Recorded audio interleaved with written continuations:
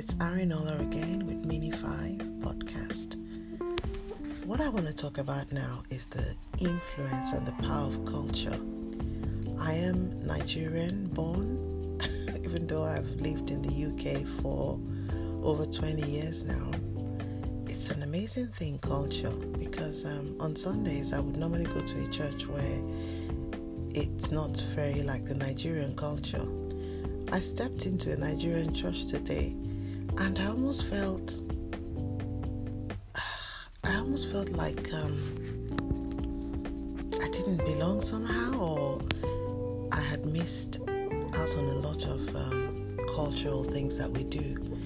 I don't think I've seen a lot of genuflecting and almost kneeling down like I saw today. Every minute somebody was kneeling down and genuflecting for somebody that was coming from the back, coming from the front, the sideways, everywhere. Yes ma, yes ma, yes ma. It's almost like you punctuate every row in a church with a genuflecting or a bow. My God, I think I was very blown away. But the other thing that was very nice was having the language. I speak Yoruba, Nigerian language from the western region. It's being spoken a lot. It was nice to hear that in a place where you didn't have to worry about whether people understood what you were saying.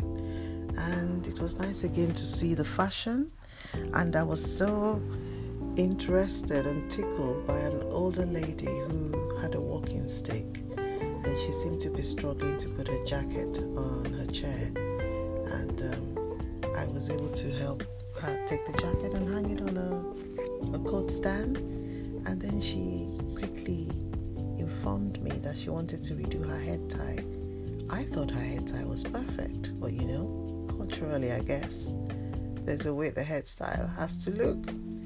Anyway, she proceeded from the middle of the hall to go right to the back, to the front door, to get somebody to redo her gele, her head tie. And she had it redone. But if you ask me, I think what she had on before was, much better. Yes, culture and the influence of culture. Amazing. Seems I've missed a lot.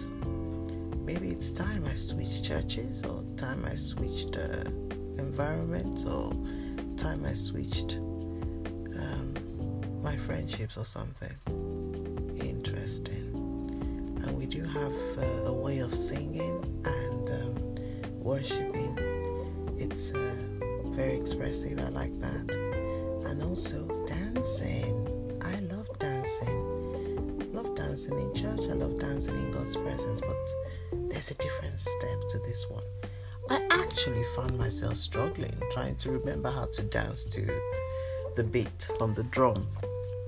And it almost felt like I was at a party, because we were greatly surprised by gift bags, and what were in the gift bags was jollof rice